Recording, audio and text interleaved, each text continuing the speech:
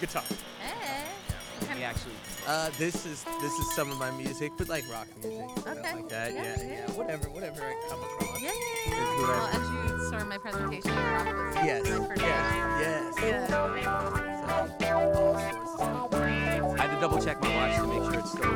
It's not. Good afternoon, the extended Two Dope Nation. My name is Gerardo Munoz. Your boy Kevin Adams. And we are two dope teachers and a mic, merely two public school teachers from the city of Denver. We're about to wrap up this conference on racial and social justice put on by the National Education Association. Shout out to Shilpa and Stephanie out there who are doing all this great work for us. Shout out to the folks sitting in front of us who are here. We're also Facebook Living, and I just realized my mic is blocking. Is in your face. I'm gonna try to get it. This is a lot of how the show actually goes. You usually don't have to worry about the Facebook Live. Now it's blocking you, Kev. That's all right. All right. I'll move over. We There. are here with an incredible guest. I was kind of fanboying a little bit. Yes. Off mic. We're here with the eminent Taina Asili. Yes. Boricua musician out of New York City who just did an incredible performance as a keynote to end. It's a great way to start the morning. Great way. Thank you so much for being here with us. Thank you for having me. It's amazing. So for those of you who are not familiar with Taina Asili's work, get familiar. Get familiar. What are you waiting on? We got the tropical sounds. We got those wonderful African and indigenous rhythms. And she got bars, too. She got bars, too. That's it. Yeah. So, I guess to start, will you tell us a little bit about how you became this person who is able to use art as a platform for consciousness and change? Yeah. Well, as I talked a little bit in my presentation this morning, a lot of it starts with my ancestors. You know, I can't talk about myself without talking about my ancestors because that's how I came to be where I'm at. So, my family is from Puerto Rico, as you said. I mentioned I'm Boricua, but I'm New Yorican. So I was born and raised in New York, in upstate New York, to be specific. And for me, my grandparents were. Really, all of my family were all musicians or poets in some way, shape, or form. Yeah. And, they weren't performers. We're talking cultural arts. We're talking about, the ways that it's woven into everything, in the church songs and the prayers and the, parties and, fiesta and all of that, But my parents they call it, like we call them concerts, you call it Saturday. There we go. There we go. Breakfast. That's right. So, that was the home environment that I had. My parents were, musicians. My father was a Latin jazz conductor. He was a conguero, a doo-wop singer. Oh my gosh. And I feel like I'm reading a whole bunch of great works of Boricua literature like right now. Yeah. I feel like I've read stuff like that. Yeah. We got it all. We got a little bit of everything. And my mom was a salsa dancer, just to get even more stereotypical there. And they were both keepers of a Puerto Rican folkloric tradition that descends from our African and Taino ancestors called bomba. Bomba. Yeah. And so, they were founders of the Latin American Student Union at Binghamton University, what's called Binghamton University today. And they, as I like to tell a lot of students, this wasn't like you didn't sign up at the student association, fill out a paper and not there like you when go. we were in college. No. It was hard won through protests and sit-ins. It was inspired by the movements of the time, the Young Lords, the Black Panthers, Malcolm X, like anti-war movements, Y'all can't see, but the hair on the back of my neck is standing up as I think of like this is just legendary. Yes, exactly. So, they wore the berets, Yep. you know what I'm saying? They donned the beautiful attire. The guayaberas. With the woke patches on them. Exactly. But more than that, they did the work. They did the work. They were inspired by that work. And my parents, and I didn't get to even mention this in the keynote, but my parents ended up, so they got through an affirmative action program. They ended up staying there and becoming educators themselves. So what they did was my father worked as an advisor for the Educational Opportunities Program at Binghamton University for 30 years. Oh, wow. And really helped, during the summertime would help to work with the young people that came in through that program and acclimate them and get them prepared for this higher ed experience, which for especially students of color that were coming from, say, low-income communities in New York City, these transitions were challenging. The racism that they had to endure when they came upstate was difficult, to say the least, right? So, my parents were incredible. They were just ridiculously incredible. And, and like any typical teenager, I rebelled. So, here they are, teaching these culture arts and da-da-da. And I'm like, shh, not really appreciating it. So remember, parents, no matter how dope you are, the children will rebel. Yes. Well, we come to it eventually. But it's going to be okay. But it's going to come full circle. It's going to be okay. The seeds are planted. That's right. That's right. The seeds are planted. And so, for me, I grew up in upstate New York where I dealt with so much racism. This is like Binghamton, New York, at the outskirts of Binghamton, New York. We're talking like, this is like a lot of like white supremacists that are out there. We're talking about, just super. The Farmington incident, kind of highlights some of that tendency towards racially motivated violence. Exactly. And also, as I came out as a queer woman, a queer girl, a teenager, dealing with a lot of homophobia, extreme, I'm talking not just verbal violence, but physical violence that I had to endure really throughout my entire life. So that made me a little bit angry. Reasonable. I had some feelings about Reasonable. that. And I didn't have, just thinking about bringing it back to schools. I didn't have like educators who had my back. Because there were no teachers of color in my school. Nobody, at least they weren't out as being queer. I had very little support. I did have one health teacher who's now a dear friend of mine. His name is John Perricone. He speaks around the nation. Shout out to John Perricone. Shout out to John Perricone. Yes. But I didn't have too many teachers, and I had some close friends. But where I found community was in punk rock. There you go.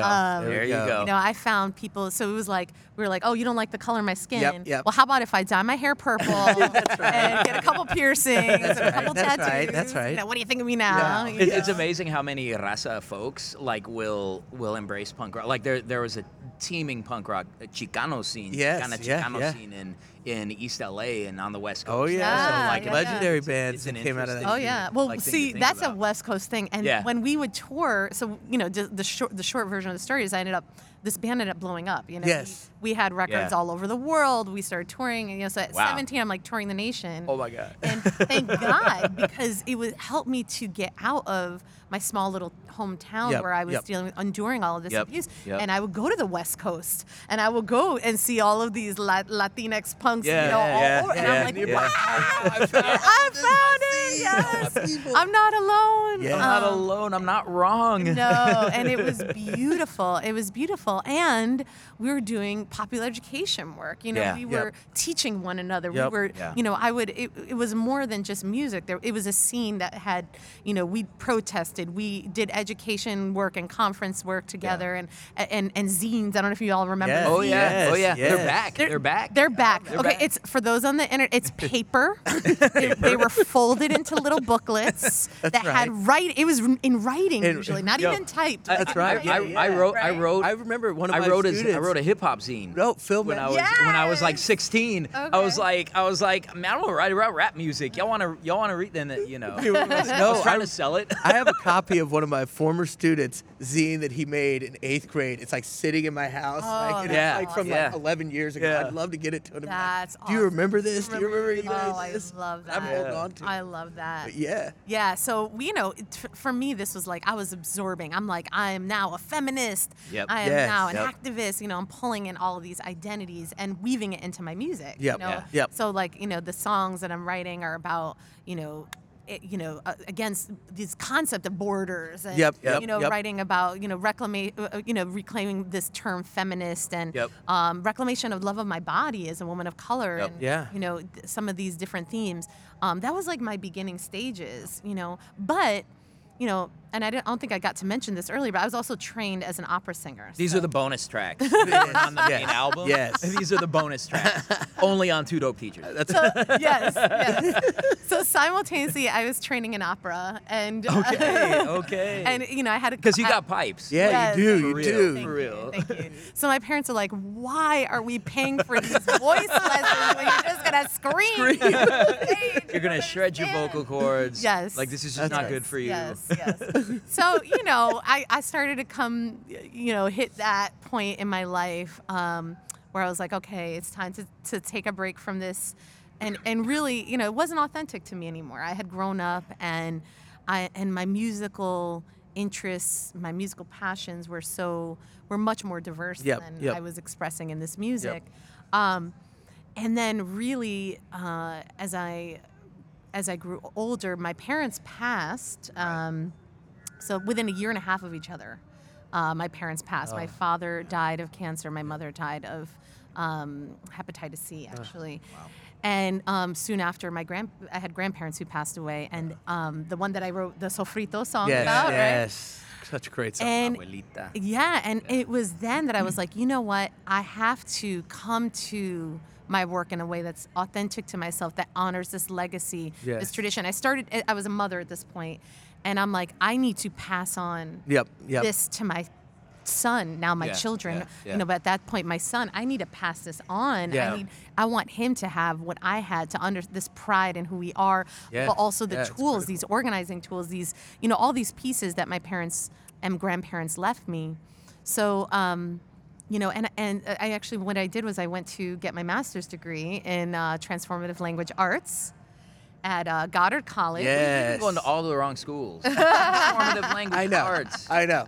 I didn't have that. Going to all the wrong schools. We just don't have the right schools in Colorado. Yeah, well, this is a low residency program, so as a single mom, I could go and get my master's degree. And I developed, I did two things there. I developed a curriculum. At that time, it was called Reclaiming Raíces, and it was a curriculum that I created, the beginning stages of what I do today. It was a social justice arts curriculum that I started to bring into work in prisons. I worked with refugees. I worked with union workers, and of course with students. And I also created my first album. Yes. Wow. So in the midst of all this, I received an award from the Leeway Foundation. And with that award, this is a foundation that supports folks that are doing art and social change work. And I received this awesome award that allowed me the opportunity to put out my first album. That's incredible. Yeah. And it was called War Cry, and it was an honor. It was really an album that was a dirge. It was honoring of my ancestors. Yes. And with that album, I wove in that punk rock rebellion, but also the Afro-Latin roots and the teachings that I had been given from my ancestors. And so I wove all of that into that album.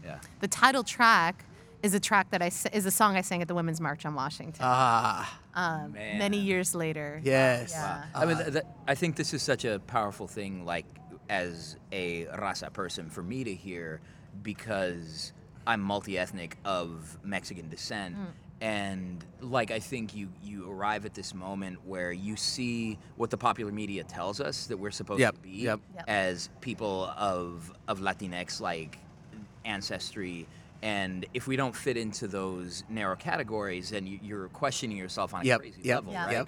And like for me, growing up around hip hop and around like folk music and all that kind of stuff, I'm like, well, what kind of like brown person am I? Like, how do I make all this jive? I'm the only one talking like this. I'm the only one that cares about this kind of stuff. And so to hear your story, I find it very affirming, and I think that young people must look at you and say, this is a dope woman who is doing her and like and claiming a spot within movements and within communities. It's such a powerful thing. Do you get that kind of response from the youth that you work with?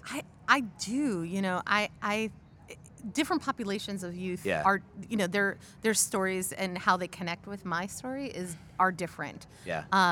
But one of the things that there's a lot to connect to. Yep. You know, sometimes some communities I'm like, yeah, and I did punk rock, and they're like, what's that? What's that? I don't we don't know what punk rock is. Yeah. I can hear like your Puerto Rican parents like Yeah. or it was like my Mexican dad like asking me about this rap music. Exactly.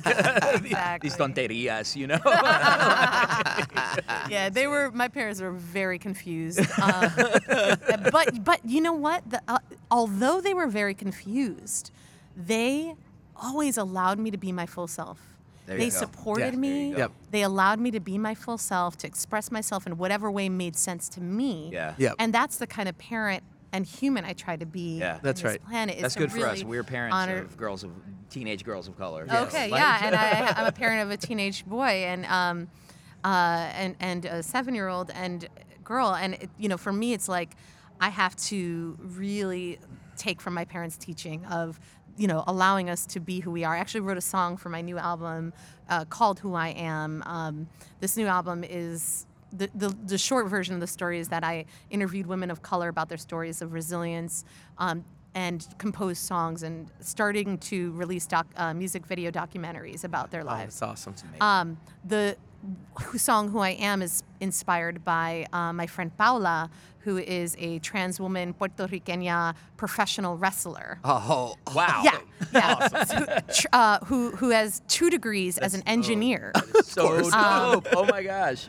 And it's her story of, you know, coming to the U.S. and struggling with employment and struggling to be, you know, be her full self as an engineer, if she could even get the job that she was trying to get. And so she finds this passion with, similar to my punk rock story, right? This like, I can be myself here in this space. And like, wrestling, you can be whoever I can you want express as a this wrestler. here. So that's her story. But I sing this song because I want to inspire that sentiment of being able to be authentically who we are and not fit into those boxes. You know, people are always like, well, what genre of music do you do? Yeah. And I'm like, I don't know how to answer that. I don't know what spirit calls me to do. Yes, right? The answer is yes. It's good music. Yes, you know, Great music. But also, you know, just like having to fit in the boxes of what it means to be Latina or what it means to be, you know, what is your, you know, sexual orientation, what is your race, what is your, you know, and what is your religion, and like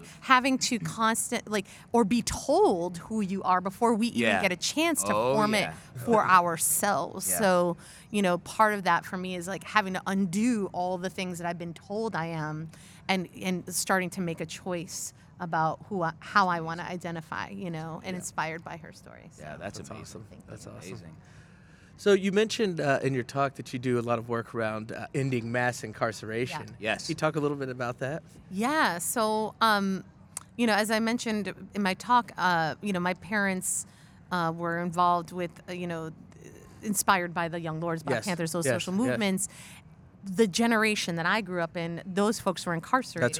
That's right. Because of COINTELPRO, right? So we had all these Black Panthers, Puerto Rican independentistas, folks from the American Indian movement, you know, and so on that were, and many are still sitting behind bars. And so I got involved through the activism of my day in that movement. Particularly Mumia Abu-Jamal. Yes. And Mumia at that time, who's a political prisoner originally from Philadelphia. Live from death row. Yes. Live from death row. Live. Mumia was exposing what was happening in the prison system, and really, solitary and, you know, he was a journalist who was imprisoned. And falsely accused and has been locked up. He was on death row. We got him off of death row, which is Muted awesome, right? But that's good. But you know, we're still working for full freedom. But Mumia was talking about exposing what was happening in the prison system in a way that nobody that I know of had been talking about it before, and really, you know, offering these books and through Noel Hanrahan and Prison Radio, another podcast, being able to actually get that voice out there straight from the prison, calling straight from the phone. And NPR censored a bunch of this stuff too. Yeah. So that collection, All Things Censored, is here's the stuff that even NPR would right. play. Exactly. Yeah. And so, people, I think that mass incarceration, when I speak about mass incarceration now, people are like, oh yeah, and mass incarceration. Yes. It's much more, but like when, in my day, this was like, people were not having these kind of conversations the way they are today. Yeah. And so I thank Mumia for breaking that open. And it started to realize the ways that incarceration impacted me as the daughter and sister of two formerly incarcerated Afro-Latino men, right? And how that impacted our life. And realizing that, that this was more than just these political prisoners, but really wanting to dismantle this system that is, that really comes out of slavery. Yes. You know what I mean? It's a continuation of slavery and wanting to dismantle that. So, that's what I've continued to build from that moment. I co-founded the New York State Prisoner Justice Network, which is a network of over 100 organizations throughout New York State that build with one another around prisoner justice issues. Locally in my community in Albany, I have the Capital Area Against Mass Incarceration. Wow. Yes. And just in general, I use my voice. I make music videos, right? And make songs about incarceration. I have one that is online called Freedom, but I have multiple songs about incarceration, and I use those to go into the classroom. So I use this music video to start that conversation with young people, especially just who want to be, just. It's something more than just like, a slideshow with statistics. Yes. That's so impersonal. Which has its place, but... Well, I do that too. Yeah, exactly. Yeah, it's in there. There's a role, but I think what's so powerful is that, this is why there was a movement to censor hip-hop in the 90s, because these are, when the messages come clearly and come through so powerfully and appealing to a different way of, receiving... information, songs stick with you, and that's why it's so powerful. Absolutely. PowerPoints aren't enough, but that's what impresses me so much about the work that you do is that you're on point in both regards. So you're knowledgeable and educated. You've done the work to really know what you're speaking about. And then artistically, it's contagious. I couldn't believe people weren't dancing. I was the first one to get up dancing. I'm like, I'm gonna dance. Yeah, that's we need more dancing. There we go. We got dancing. There we go. Right now. There we go. More cowbell. That's right. Always. The clave. I think we call that the clave, right? No, it's so true. Music does speak to our hearts. And so, when I show that music video and we listen to that song, the students are in it, and then they're more open to want to talk about that, to look at the slides and talk about the statistics and have that conversation, and then be inspired to want to do something about it. Kids know their music, and they're connoisseurs of powerful music. They absolutely are. When you listen to them talk about music, we were talking about a former student we have that I will DM her on Twitter and just say, all right, what should I be listening to? Tell me what I need. Oh, man, you need to listen to this. You need to listen to that, that kind of thing. So, two questions, I think, in closing. So first question is, how can we support you as an artist, but how can we also support the work that you are also a part of in your community? Well, so as an artist, one of the things that I'm a grassroots artist, right? So, I'm not corporate sponsored. I'm not some big label. I'm a grassroots social justice artist. So it's really about sharing the work.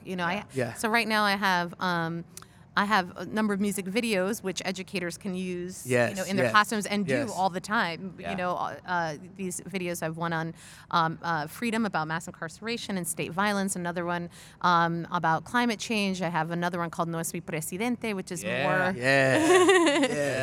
This is about that legacy of resistance, in the broader perspective. But I also have been starting to release, as I mentioned, these documentaries, these music video documentaries. One was, I have a longer one that's a 30-minute documentary about the aftermath of Hurricanes Irma and Maria. Yes. So I went there and I interviewed 4 women artists and activists about their stories of resilience after the storm. Yep. And I created a documentary about it, and also, filmed what I witnessed. Wow. I left on New Year's Eve and stayed for a week and, was blessed to be able to speak with these folks and learn from these teachings. And I think, even though,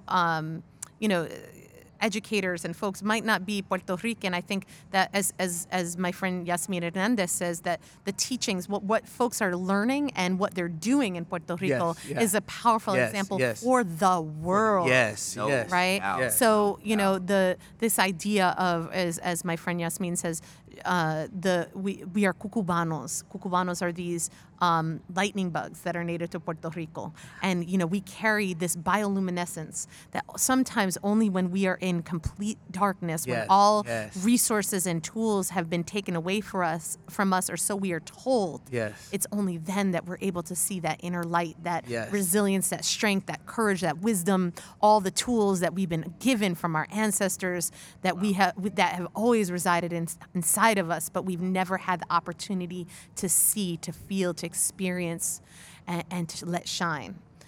So Man, love that. Man, love that. So that I encourage folks to share that What's one. the name of the little bug? It's the Cucubanos. Cucubanos. And I actually wrote a song about Cucubanos on my new album based on our conversation. And she actually did. She's a mural artist, so she did a whole mural arts series on it. Yeah, it was awesome. She's incredible. And then I have another documentary that I released called Plant the Seed. Which is about food justice. But it's more than just food justice. Again, so when we talk about what's food justice, food justice is about ending racism and injustice in the food system. And again, and this is a whole nother long conversation, but, we're looking at that the food system, the way, it also stems from slavery, as we know in the United States, and colonization, and genocide. And, so, part of what this story is about my best friend Leah Penham and her journey to start this organization called Soulfire Farm, that I'm now president of the board of this organization. And her wanting to help other Black Indigenous people of color to connect with land and food reclamation, health and wellness reclamation, which is our survival. When we think of the number one a killer of Black and Latinx people in this country is lack of health and wellness, lack of access to healthy food, and many of our traditional healing methods, for example, have been taken away. So anyway, that's a whole nother reclamation. We don't need a colonized notion of how to be healthy. No. We have that. Our ancestors had that. Just have to reclaim exactly. it. So what we do at Soulfire Farm is teach those Afro-Indigenous practices. And so the documentary is about that, but it's also about someone who finds the courage to step into their own destiny, to say, to carve a path that's not necessarily clear, that's not necessarily been done before, and to take those courageous steps forward. And I think that's something that all of us can be inspired by, whether you're an educator, one of slim to none other educators of color in your school, and you're carving that path and making those waves that you need to make because you know that that's what you were sent to this earth to do. That's right. That's right. I think that Leah's stories, y'all hearing this? it reminds us that we're not alone, in that, even though you might be alone there, we as a people that are all on this path of, carving these paths, we need to do that, and so we're in this together. That's right. You might feel alone, but we're in this together, so that's dope. That's that, and, share all of that, and I don't know. Yes. Oh. I don't have words for how I feel about this conversation. So awesome. It's just incredible, and just thank you for being that light for so many of us who have been so blessed to just discover your music and the work that you're doing. And it's just so refreshing when you have artists who are just saturated with the work and with the community. And it's interesting, we ask you about yourself and you tell us about everybody else who's been a part of your journey, and I think that's just a really beautiful thing. I am we. Yes, I am beautiful. I'm a reflection of us. That's it. And that coming to that realization is so powerful. It's like like you said before, we have our parents who are telling us all this stuff, and it's sitting deep inside of us, and I can really relate to that, because then all of a sudden the spark, and you're like, that's who I am. Yes. That's right. Oh, I remember all of this, and all comes flooding in. You're like, oh, my mom used to always. Okay. Oh. And we take that and we continue to move it forward. Yeah. We culture and these teachings. It's not stagnant. It's a river ever flowing. That's right. We keep it moving forward. We take these teachings with us, but we still continue to move that river forward. Yep. And carve anew. Yeah. So Denver peeps, Taina Asili will be in Denver for a week in September. We will definitely highlight that thing, and we will start raising money so we can make it work. Just really bring her to a big forum, and we can make something happen for us. So so definitely stay up with us. So the way we conclude the podcast, I ramble a little bit, and then there'll be a signal, and we all say "Stay dope" together. Okay. So that's kind of what we do. And I wonder if we could also get you to do a little endorsement that we could drop. Yeah, you can say your name, and you are listening to Two Dope Teachers and a Mic. Maybe you would do that for us. Yeah. And we'll play that all the time. Absolutely. You do that? Yeah, All right, cool. For sure. All right, well, for Taina Asili, for Kevin Adams, I am Gerardo Munoz, and we are reminding you, with rhythm and with music and with artistic creation that comes from the ancestors, today, tomorrow, to always stay dope. Would you do that a little